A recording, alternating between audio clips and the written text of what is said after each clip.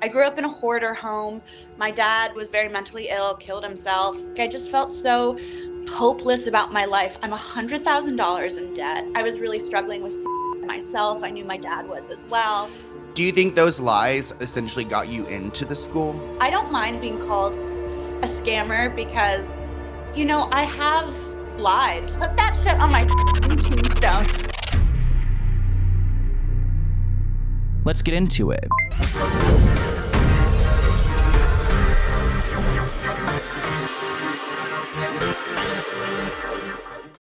Angie has made it easier than ever to connect with skilled professionals to get all your jobs projects done well. If you own a home, you know how much work it can take, whether it's everyday maintenance and repairs or making dream projects a reality. It can be hard just to know where to start, but now all you need to do is Angie that and find a skilled local pro who will deliver the quality and expertise you need. Angie has over 20 years of home service experience, and they've combined it with new tools to simplify the whole process. Bring them your project online or with the Angie app, answer a few questions, and Angie can handle the rest from start to finish, or help you compare quotes from multiple pros and connect instantly, which means you can take care of just about any home project in just a few taps. Because when it comes to getting the most out of your home, you can do this when you Angie that. Download the free Angie mobile app today or visit Angie.com. That's ANGI.com. This episode is brought to you by FX's The Veil, starring Elizabeth Moss. FX's The Veil is an international spy thriller that follows two women as they play a deadly game of truth and lies on the road from Istanbul to Paris and London. One woman has a secret, and the other has a mission to reveal it before thousands of lives are lost. FX's The Veil, now streaming, only on Hulu. This episode is brought to you by Shopify. Forget the frustration of picking commerce platforms when you switch your business to Shopify, the global commerce platform that supercharges your selling wherever you sell. With Shopify, you'll harness the same intuitive features, trusted apps, and powerful analytics used by the world's leading brands. Sign up today for your $1 per month trial period at shopify.com/tech, all lowercase. That's shopify.com/tech.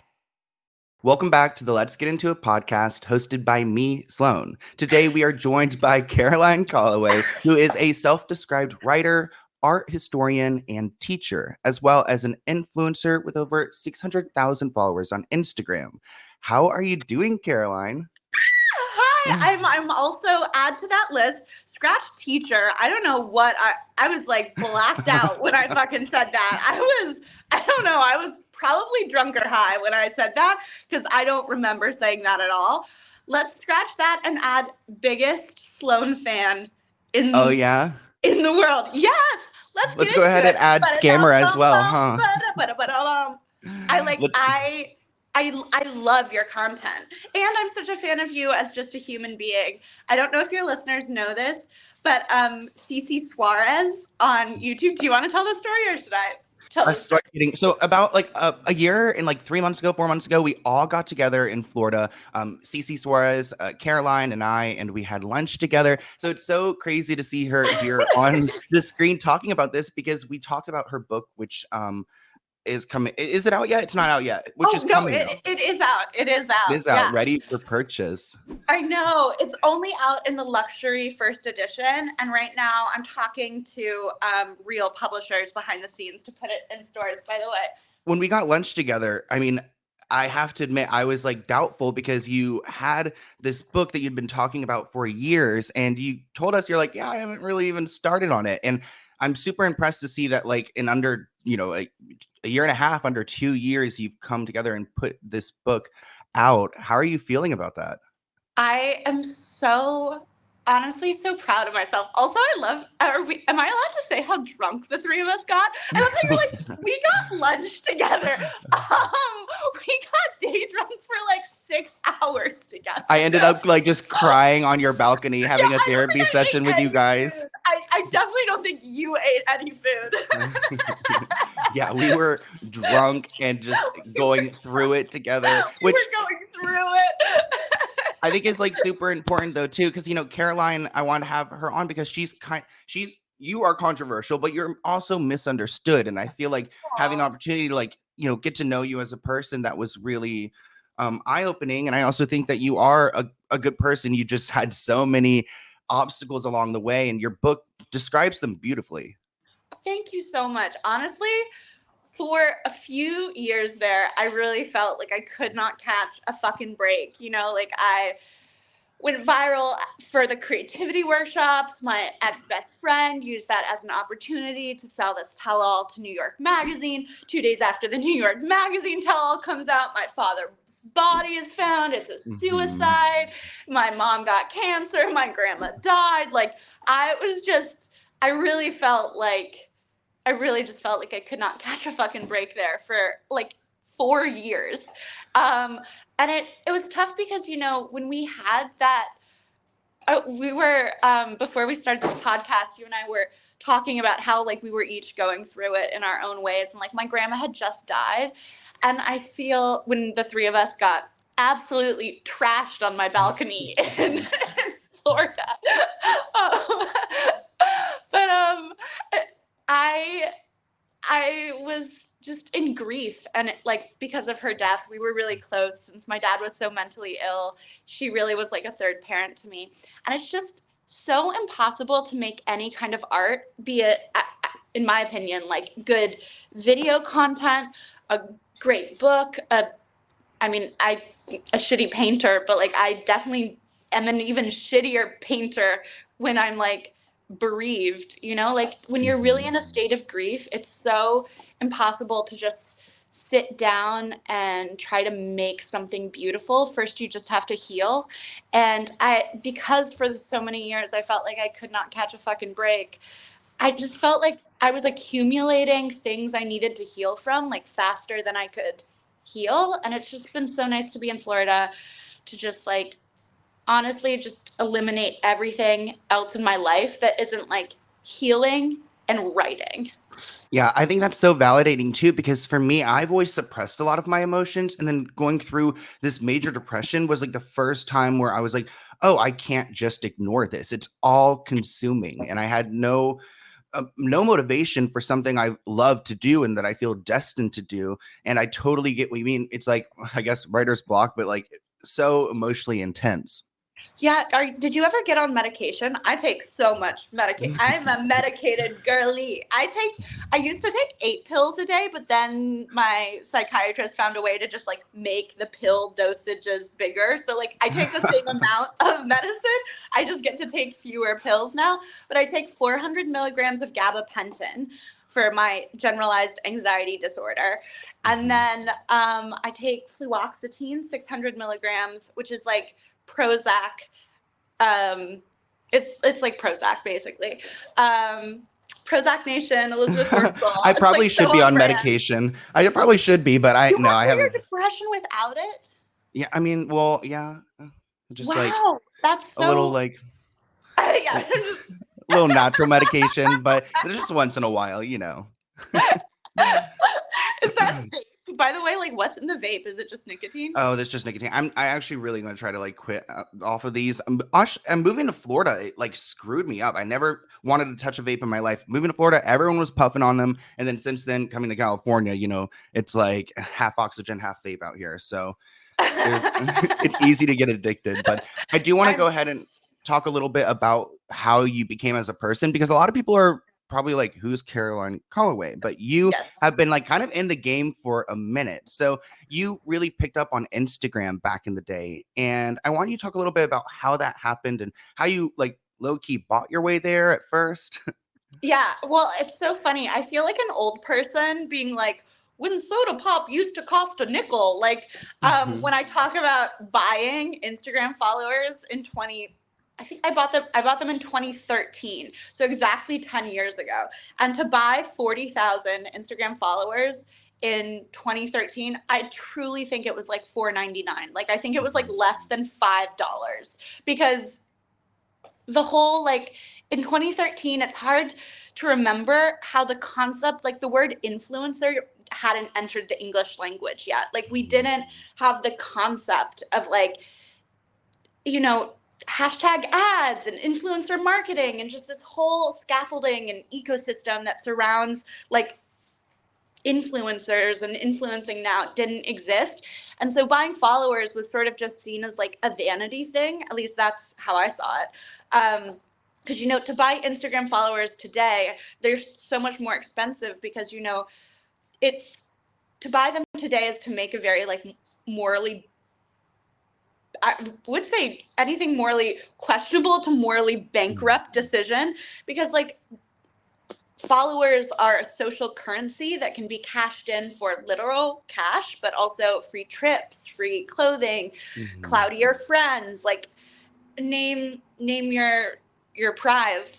But back in 2013, it was just sort of like a number on a screen to like have like a K after your followers. Like Selena Gomez she didn't have more than, I don't know, 100,000 followers. Like Instagram was still this coastal app that like only urban coastal teens were using. And I bought 40,000 fake followers just because honestly, I always thought that someday I'd be a famous memoirist. And we talked about this on my balcony, how we both always thought Sloan and I both grew up in Virginia, and growing up in Virginia, both Sloan and I feel like I'm giving tell me if you don't want me to tell your, no, you like, go ahead. Because I just think you're just such a wonderful person. And honestly, I want the world to know, but Sloan grew up in like, didn't you grow up near like Leesburg, like sort of like Yep, more rural Virginia? I grew up in Falls Church, which is like the DC suburbs. And Sloan was telling me how he always like wanted to get out of Virginia, had big dreams, was like, I'm not meant for this like Virginia life, which spoke to my essence, because I got out of Falls Church and never looked back. Like I never want to go back. Like, but I always wanted to be a famous memoirist. So I bought these 40,000 fake followers, just to like, honestly, like LARP as a famous person, just in my own mind. Like I just wanted to like cosplay fame, like for me. Like I didn't think that like anything would come of Instagram, but then 2013, 2014, the app really started gaining momentum. Like at this point, Selena Gomez has, 1 million followers. And now some other celebrities are on the app too. Like, I don't know why I'm using Selena Gomez as like the metric of Instagram fame, but we're going with it. We're going with it. We're into it now. It's part of the story. But when I really started investing in Instagram intentionally and trying to like build a business and use it to achieve that dream of becoming a famous memoirist was in 2014 and 2015, I sort of saw the very first inklings of what would later become influencer marketing starting to appear. And I realized that you could sell, if you got a big enough following, you could sell them things on social media. Like you wouldn't have to do it on a blog or take them to a website. Like you could make the content right in the post itself and deliver it to people in their feeds. And what's more than that is that you could, if you made like really engaging stories and really good writing, you could develop an audience that liked you as a writer. Even though Instagram was a photo sharing app, it had a really high caption limit. And I also realized that you could target your ads if you bought posts from other accounts. And because this was like 3 years pre FTA, like Federal Trade Administration laws about disclosing hashtag ads, what I did was I bought ads. And this is really soda pop used to cost a nickel as well. I would buy packages of 10 ads for $50. And so that's $5 a sponsored post. And these accounts thought that I was throwing my money away. Like they thought they were scamming me. Like I'd be like, please take my money. And they'd be like, are you sure? And yeah, I knew that I wanted not just followers, but readers, and not just readers, but readers that were predisposed to become obsessed with what they read. So I targeted like book fandom accounts, like The Fault in Our Stars was really big that summer, like all the Green Brothers books, The Hunger Games, obviously Harry Potter. I was at Cambridge University, so like that was really my demo for sure. let's see, Pretty Little Liars, Gossip Girl, like any book series that had like a lot of mainstream appeal, usually because they'd been made into television or movies. And so I bought ads and I would look at how these book fandom accounts like wrote their posts. I would look at what adjective they use when they really like something. Is it awesome? Is it amazing? What emojis do they use? How many of the emojis? How many exclamation points? Like, what's the punctuation like? Is it all lowercase? And then, because this is illegal now, but I cannot emphasize this enough, was not a crime in 2014 because the law wouldn't exist for years. I would write in the voice of these book fandom accounts being like, look at this, like, this girl writes these amazing stories, like, go follow her. And then once I got enough real followers, like a couple 100,000 actual fans to go with my 40,000 bot fans. And I think the 40,000 bot fans were really helpful because they helped me grow faster, because when I bought those ads for myself, they were stickier and like had a better retention rate from like the turnover. Is that the right word? I don't fucking know. I'm not a business person. I don't know corporate. It's like the conversion or something, like click conversion. Yes. It had better conversion because people saw the social proof of like the 40,000 followers. And so then once I got like a couple 100,000 real fans, I started to have enough natural organic engagement on my page to start like qualifying for, I think it was called the Explore page on Instagram, or the Discover page, or I feel like they've changed the name. I don't fucking know. And then the account started growing naturally. And so, yeah, I feel like, you know, I've been on the internet for 10 years, and I think each year I've been more famous, infamous, notorious than the last. But I think people do forget, especially if they've joined the Caroline Calloway journey recently, it's easy to forget that I've actually like been an influencer even in like the earliest days of before the word existed for 10 years. And I've been, the first 5 years I was a fairy tale. The next 5 years I was a scammer. I really hope the next 5 years I'll be an author. Fingers crossed. Angie has made it easier than ever to connect with skilled professionals to get all your jobs projects done well. If you own a home, you know how much work it can take, whether it's everyday maintenance and repairs or making dream projects a reality. It can be hard just to know where to start, but now all you need to do is Angie that and find a skilled local pro who will deliver the quality and expertise you need. Angie has over 20 years of home service experience, and they've combined it with new tools to simplify the whole process. Bring them your project online or with the Angie app, answer a few questions, and Angie can handle the rest from start to finish, or help you compare quotes from multiple pros and connect instantly, which means you can take care of just about any home project in just a few taps. Because when it comes to getting the most out of your home, you can do this when you Angie that. Download the free Angie mobile app today or visit Angie.com. That's ANGI.com. Well, I think it's also really you're like a case study in a way, because like what you were describing about influencers, it really clicked with me, because like before that we followed celebrities or famous people, and this platform gave you a medium to kind of build yourself up as someone like a normal citizen who is interesting enough to follow, and then people start to behave like you are some celebrity, and ultimately you started building this like Instagram career back in 2013. How did this kind of bleed into you going to Cambridge? Yes, well, so when I bought the 40,000 bots in 2013, I was still going to NYU. I applied to Cambridge 3 times and they rejected my application the first 2 times. There was a period in my life when I was like a sophomore at NYU, and everyone I knew, except for my mom, was like, Caroline, this is your life. You got to let the Cambridge thing go. Like, I'm sorry, but you're crazy. And this is not happening for you. Like, look around you. This is your life. Like, you go here. Like, you go to NYU. Taylor Swift's alma mater. A big misconception, that I want to clear up right now on this podcast is that I fucking love NYU. And I loved it before Taylor Swift became an alumna, but I love it even the fucking more now.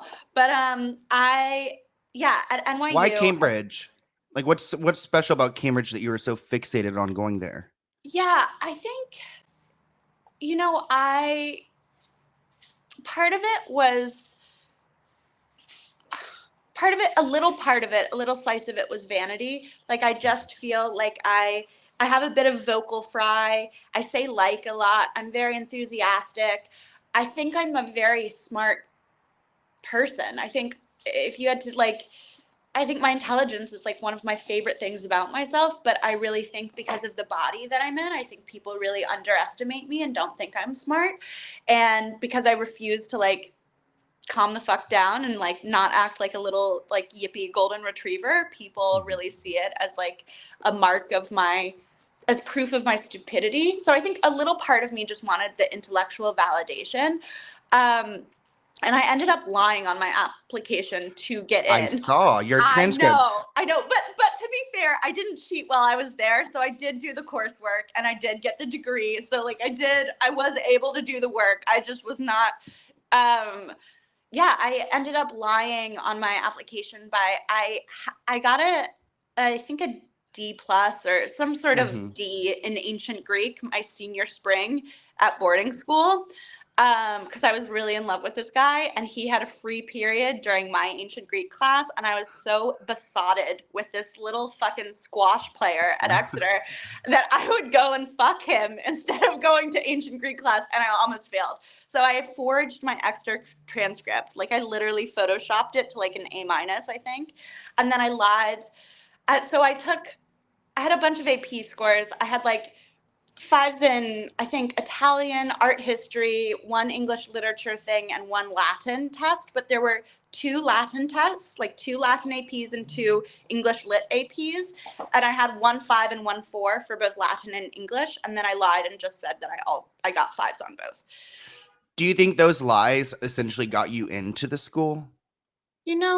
I don't know is the truth. I'll never know because I can't ask. Yeah. I haven't heard from Cambridge and they haven't taken my degree back as of yet. And I don't want to bother them. If they're not reading the news, I don't want to bring it to their attention. Exactly. I mean, do you, but besides the transcript situation, do you feel like you were qualified to go there or do you think you kind of scammed your way into that?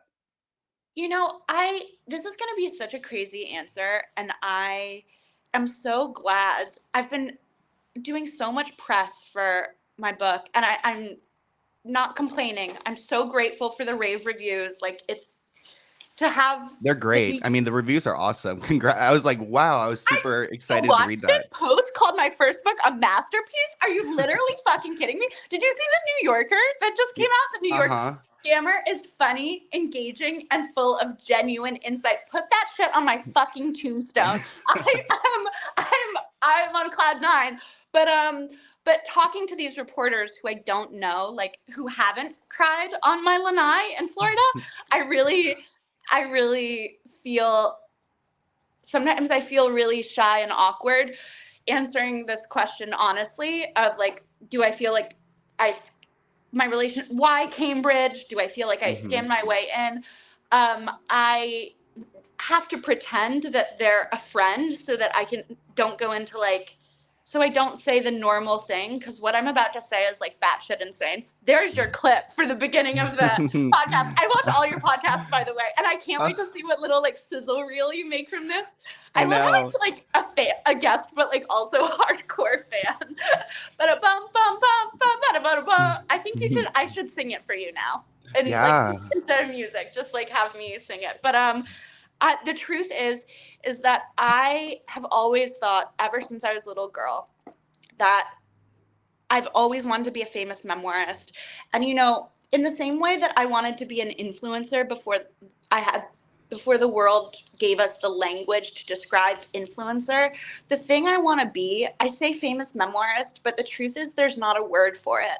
I wanted to live I didn't have an idea for the plot of my life that I wanted to live, but I wanted to live my life in a world that I was not born into. I grew up in a hoarder home. My dad obviously was very mentally ill, killed himself. Like, I think I have, and I also think that, like, I have madness in the blood. Like, I don't think we know yet. Like, my uncle's schizophrenic. Like, for all I know, what I'm about to tell you is just like diet schizophrenia. It's just like a very like mild form of schizophrenia that I've inherited. But I just always thought ever since I was little that my greatest contribution to the world would be to go and see these worlds and write stories that are true, that read like Harry Potter and Gossip Girl and these books that I grew up reading. Like, the books that made me love reading and love books themselves. Like, I wanted those stories, but I wanted them to be true, because something that always like just broke my heart but also really inspired me at the same time was the idea of like, what if you could write about these worlds, these castles, these parties in New York, but it was real and the characters were real and all of it happened. Like, I just wanted that more than anything. And I just always felt like, I never thought I'd be a scientist or an astronaut or a singer, or just like, I always felt like the only way I'd ever contribute to society, and the way that the madness speaking, I think, but I really always felt like I was meant and destined to contribute to society by going to these worlds, living in these worlds, and then writing about these worlds. And so when it comes to like, do I feel guilty about like scamming my way in, or like, do I feel like it was a scam? Like, I definitely think I lied, and like, I'm very cognizant of that. But at the same time, I feel like, I don't even expect to be happy in my own life. Like, I really see my life in service to these books that I want to make and making the best books possible. And I just think that those books will make other people who struggle with madness, but also suicide and all the dark, roiling parts of being a human, and depression and the brain. I think I can make art that can help them. And so like, I do think it was a scam, but I don't feel guilty about it, because I really think that it was what was best for the art I want to make, the art that I've always felt like I should make.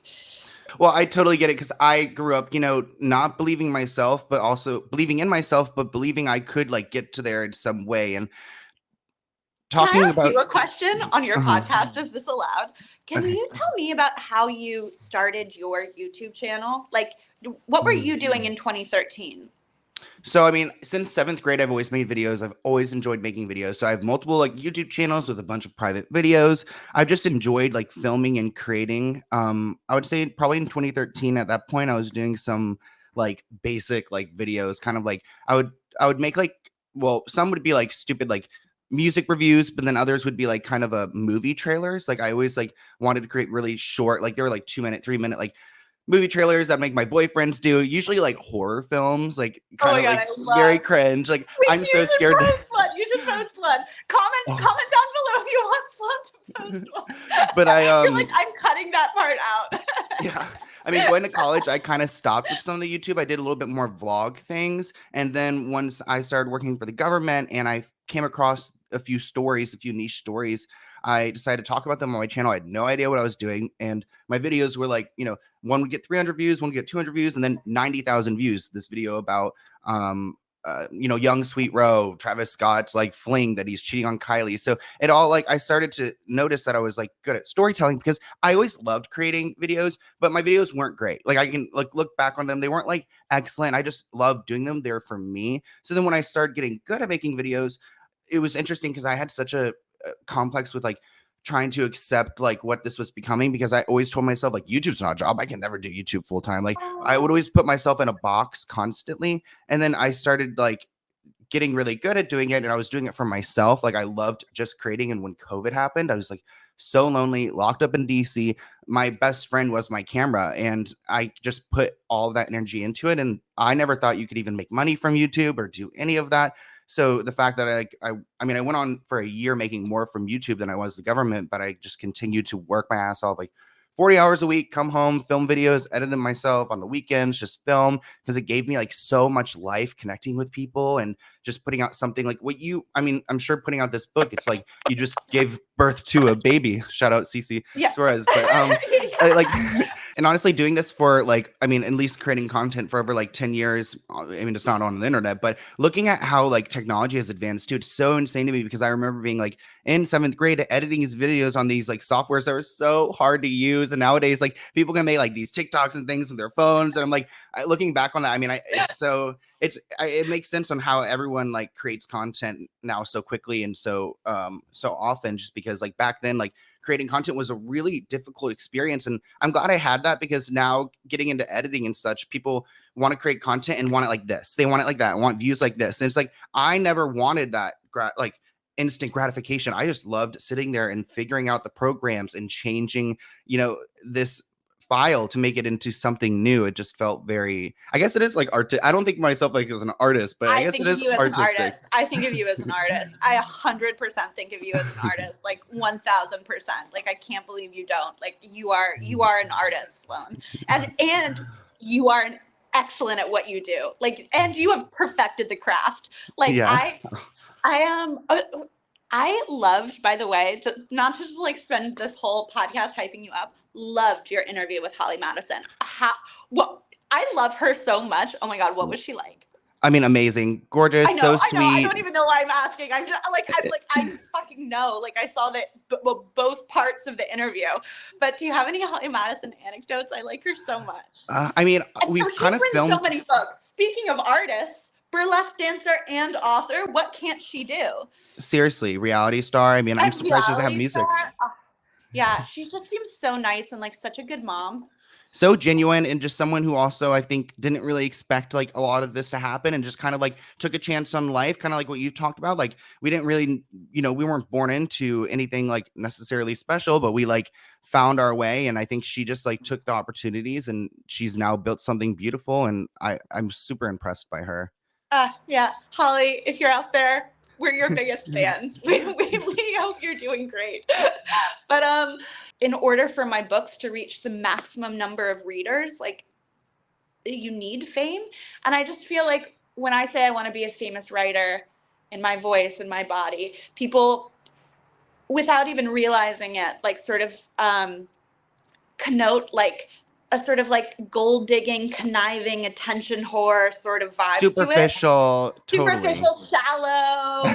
And it's like, really, I just like, I want to be famous because I want my books to reach the maximum number of readers. So just you would write about your life at Cambridge through your Instagram, and you would like romanticize it, and people fell in love with these stories that you would tell. But there's some like fogginess when I look at this part of your life, because Natalie is a big part of who told your story. So I wanted to give some context on who Natalie is, how she came into your life, and how people, or why people describe her as your ghostwriter, because you're talking about, this life you want to live, how you would share it on social media, how you wanted to build this, I guess, this bond, almost like a celebrity with these people.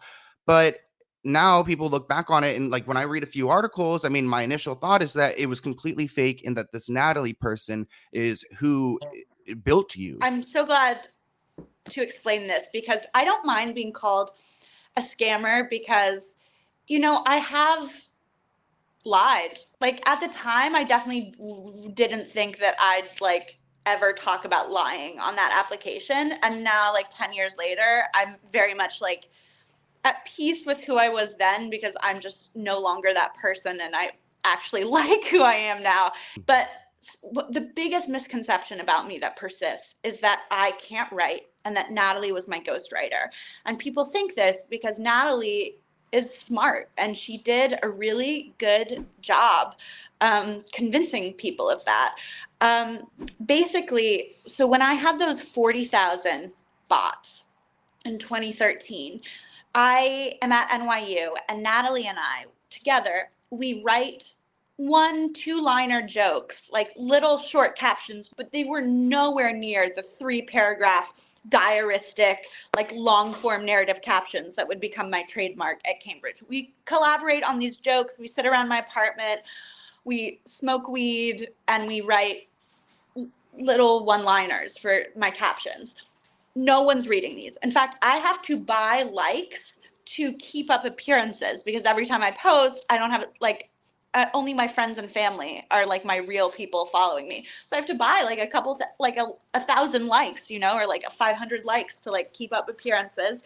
And for the next 2 to 3 years, I fall out of touch with Natalie. We talk maybe a couple times a year, but more or less I'm living life in England. And it's during this time, 2014, 2015, that I buy those ads with those book fandom accounts. And it's also the time that I, alone, with no fucking help at all from anyone else doing the writing, that I alone write the captions about Cambridge that made me famous. And in fact, my next book, which I want to put out, you're not going to believe this, Sloan, I want to put out 2 more books before the end of the year.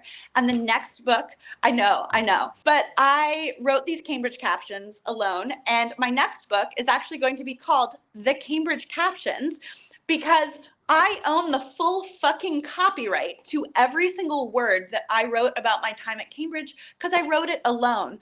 But this misconception about me persists because Natalie, I can't be anything but impressed by how masterful she crafted this essay. So when my creativity workshops went viral, I, to this day, I'll die on the hill that I made a niche event for a niche demographic, and everyone who thought it was stupid were people who wouldn't have bought a ticket in the first place. The only reason it got so out of hand was that, like, honestly, I didn't know how to deal with the negative attention of people being like, why are you giving away mason jars? Why haven't you booked venues 6 months in advance? Like, because I'm disorganized and chaos is the brand. But I really think it only got so out of hand because I just handled it so poorly. Like, I canceled the tour. I refunded everyone. Then I apologized. People saw that apology as like proof of guilt. But when all of this happened and I went viral as a scam, my ex-best friend Natalie sold this piece to The Cut, and she really capitalized on my bad press and went to New York Magazine and was like, let me tell you how much of a scammer this girl really is. And she, in her essay, she talks about writing these one-liner captions for an audience of no one. Little jokes that no one read because I didn't have a single real follower. And then she zooms over the next 2 to 3 years where we fell out of touch, and alone I wrote the captions that would make me famous, and alone I built my brand. And then she rejoins the story by my senior. Something we haven't even touched on yet is Adderall. Because I do want to talk to you about the Adderall addiction because I want feel to like talk that's to you super. about the Adderall But addiction. before let's talk briefly about this creativity workshop because I feel like people aren't going to understand it. So essentially, Caroline started building her following and she started to figure out ways to monetize this. So she created a course, like a creativity workshop tour, essentially for her fans to go and meet her and to learn skills on how to become a better writer. You had the prices were about. It wasn't like it. Honestly, it's why I corrected you when you were like, she's a teacher. And I'm like, I may have said that, but I'm a crazy bitch and I do not stand by that. Let's not get it twisted. I'm insane. So if you're not teaching them anything, $165 for 4 hours, what were they getting? Okay, it was 6 hours, first of all. But you know what? I'm glad that I'm able to clear this up. I don't think it's fair that so many rumors about just lies, not even rumors, like literal misinformation still persists. It was 6 hours. With it, you got wine, you got salad, you got cookies, you got coffee, you got all the stuff. You also got goodie bags with all this stuff with like inside jokes. You got like little diaries that I had designed, like tote bags, merch, flower seeds. God, I can't even remember what was in it. It was a lot of turquoise stuff, and it was inside jokes from all the Cambridge days. So it did look like random shit to the outside observer. During my Cambridge days, I got super addicted to Adderall, which I will not go on that tangent now. We'll get to that later. But I got super addicted to Adderall, and I also got into a book deal, a $500,000 book deal my senior year of college for a book that I really had no intention of writing. I got into. So they gave you like $100,000, right? Yes. Because it's like a down payment. You blew it without any book, right? on enough Adderall, 100 grand spends itself. Like you don't even have to, but you don't have to blow it. The money blows itself. It's industry standard in publishing to give 20% of the overall deal up front as what's called a book advance. And I spent my book advance like that. And which then when I got, it took many years. In fact, like from when I spent that advance and gone into that year, I would be like addicted to Adderall for almost 2 more years before I got help. And I didn't go to AA, but I went to 3 different therapists, not all at the same time, but like over 18 months. I did therapy. I moved around, which is why I was changing therapists. And I went 3 days a week for 18 months. And I focused on therapists who specialized in addiction and did like AA informed counseling. So like I did a lot of the steps, but not in order. And I never went to meetings, but I do feel really familiar with like one day at a time AA language. And so during this time, I didn't post at all. I was just really, I didn't really know how I could post. Like I just felt so hopeless about my life. I'm $100,000 in debt. I was also had a severe pill addiction and a very mentally ill father at home. And I was really struggling with suicide myself. I knew my dad was as well. And like, it's not that I made up the beauty, but I left out so much darkness that at a certain point, it was truly lying by omission. I sold a book, a memoir that wasn't even about my life.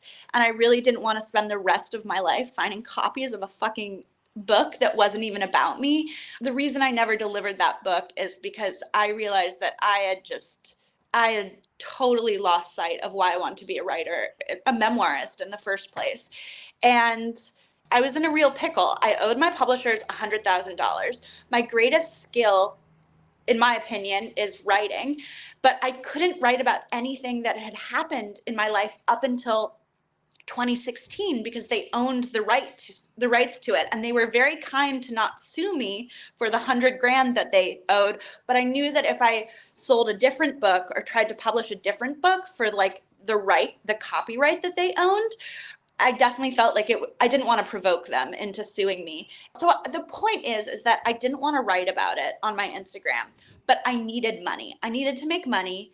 I didn't want to write about sobriety. I didn't even know what to fucking put on my Instagram grid because it was so Cambridge fairy tale, dark academia coded.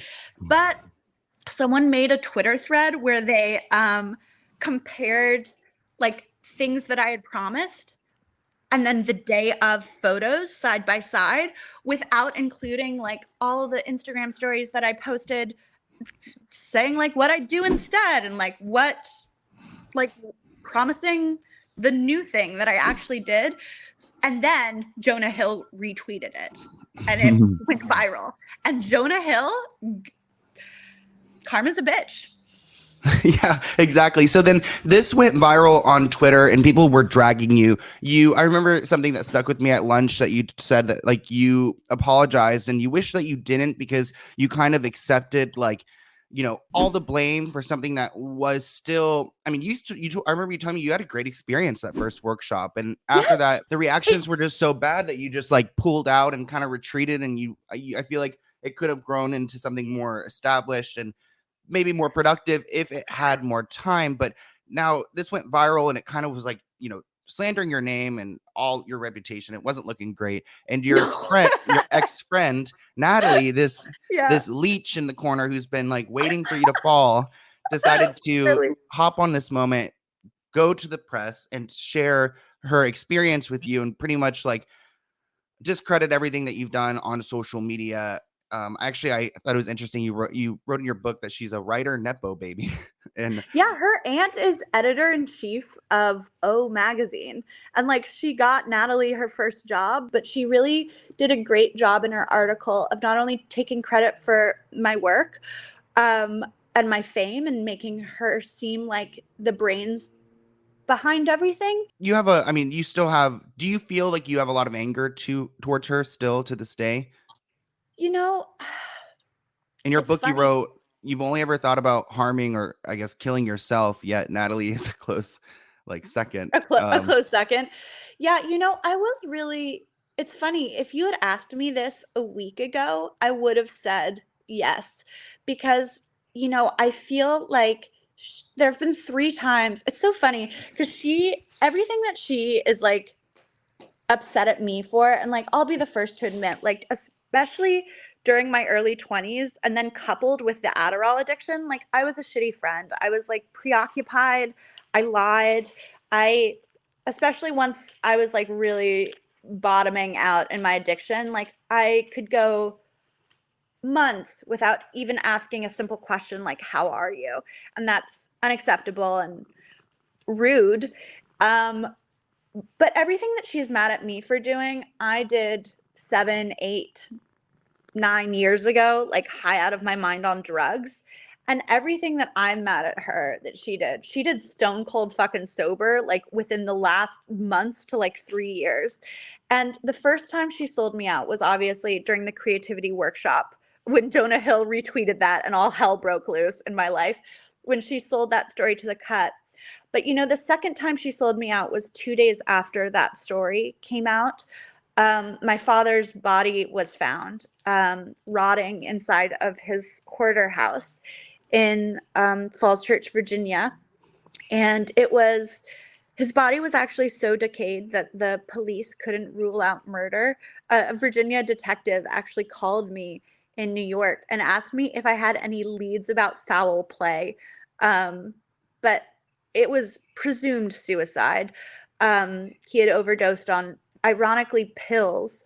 Um, I say ironic because, and I'm not even sure if I'm using this word correctly now that I think about it, but Natalie, there are so many things in her that like taking credit for my work, making me seem like just a terrible person. But one of the ways that she did that was that she erased my Adderall addiction from the record. Like I had to make amends to her as part of like my recovery program. Like the last time we spoke before her New York piece came out was when I sent her an email detailing like every way that I'd ever wronged her and like apologizing.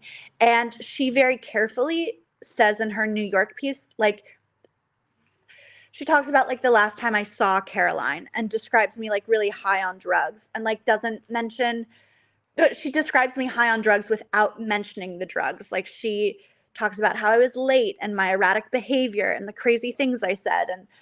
And she mentions Adderall in passing, but the same way in that essay that she mentions that like I was having a beer or a cocktail. Like the girl who once like helped me find or tried to get me to like go to rehab, like just erases all of that from the record.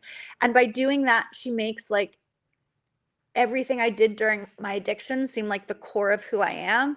And it was very strange to see like these pills that were such a big part of, they were like one of the hardest things I've ever gone through.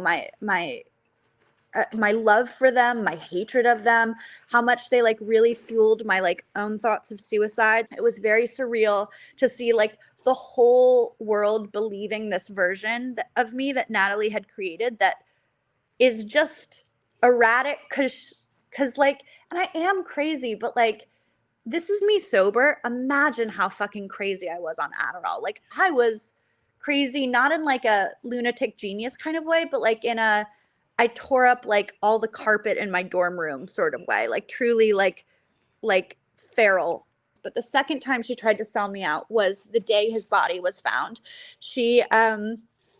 I really wanted to talk to her because, I was barely keeping my head up with the viral New York magazine piece. And like now that my father's body had been found, I guess I just sort of like, I just wanted her to like call it off. Like all she had to do was give one interview and be like, Caroline really wrote those captions herself. Like, I just clear a few things up, just make this a little easier for me.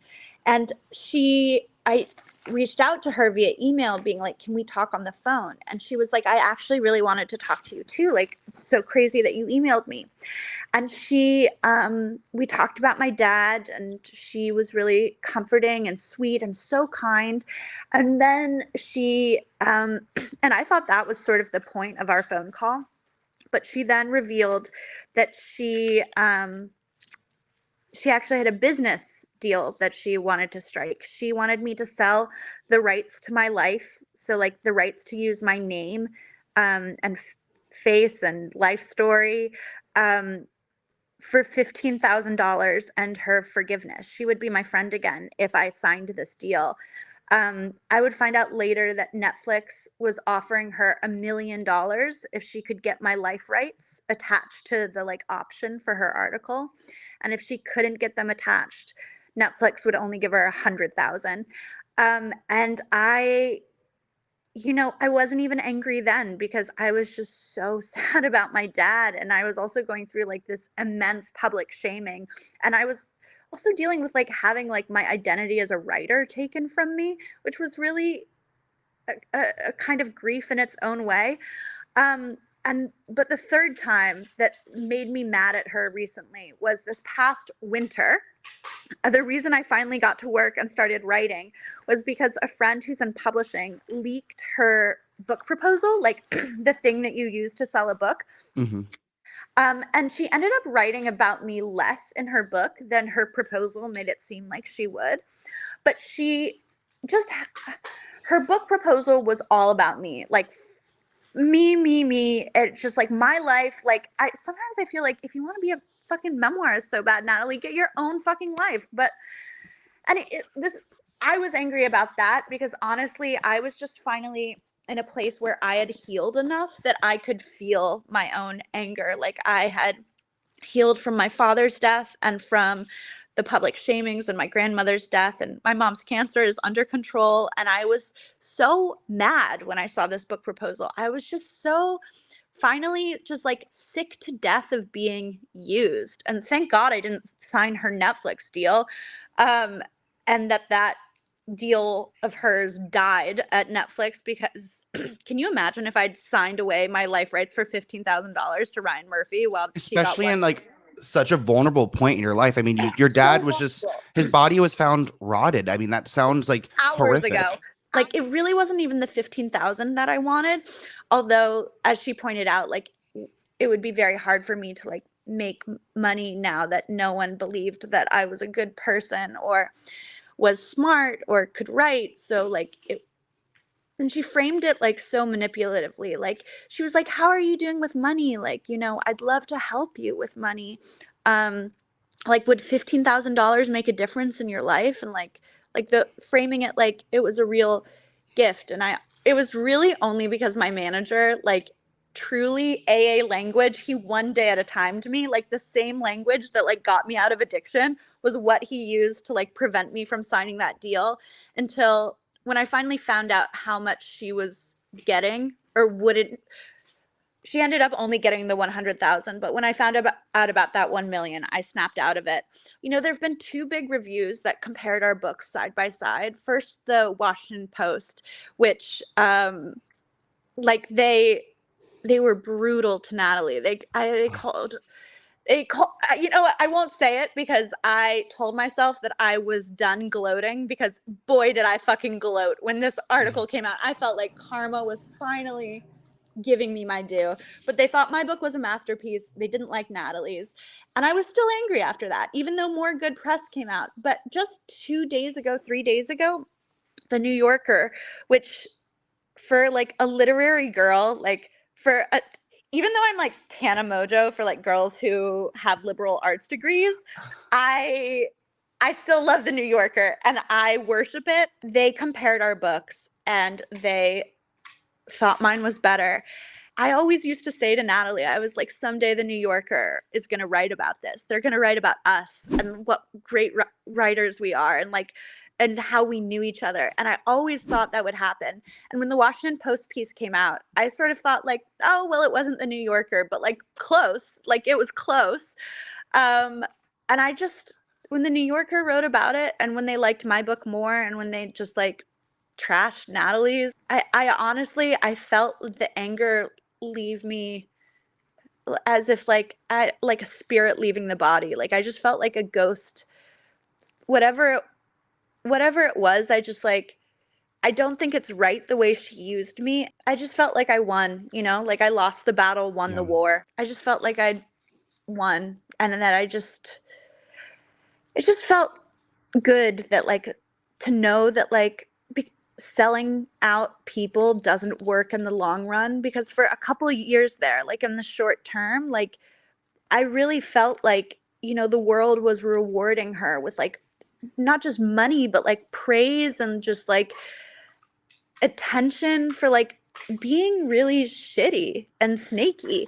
And I just felt like it like made me lose faith in like literally like lose faith in like the world and like humanity, because I just sort of felt like, okay, I guess like sometimes like what's the lesson here? It pays to be a snake. Like I hated that. Yeah, I was a shitty person in my 20s, but I'm glad I grew up to be not her, and because it just doesn't pay to live like that and to just like betray people. Like there may be a short-term payoff, but like down the road, everything's coming back around. Well, I think it's important to acknowledge that like she exploited you for years, and now you have finally been able to take ownership over like the life you lived and to tell the story how it went, opposed to someone trying to conveniently leave out your addiction or conveniently leave out certain things and to approach you when you are at your most vulnerable point. There's just something really gross about that. And I think that no matter what, like played out, I think you were destined to prevail, because operating in that manner is going to set her up for failure. Thank you for watching part 1 of my interview with Caroline Calloway. For more of her controversial story, make sure you tune in next week. Bye, guys.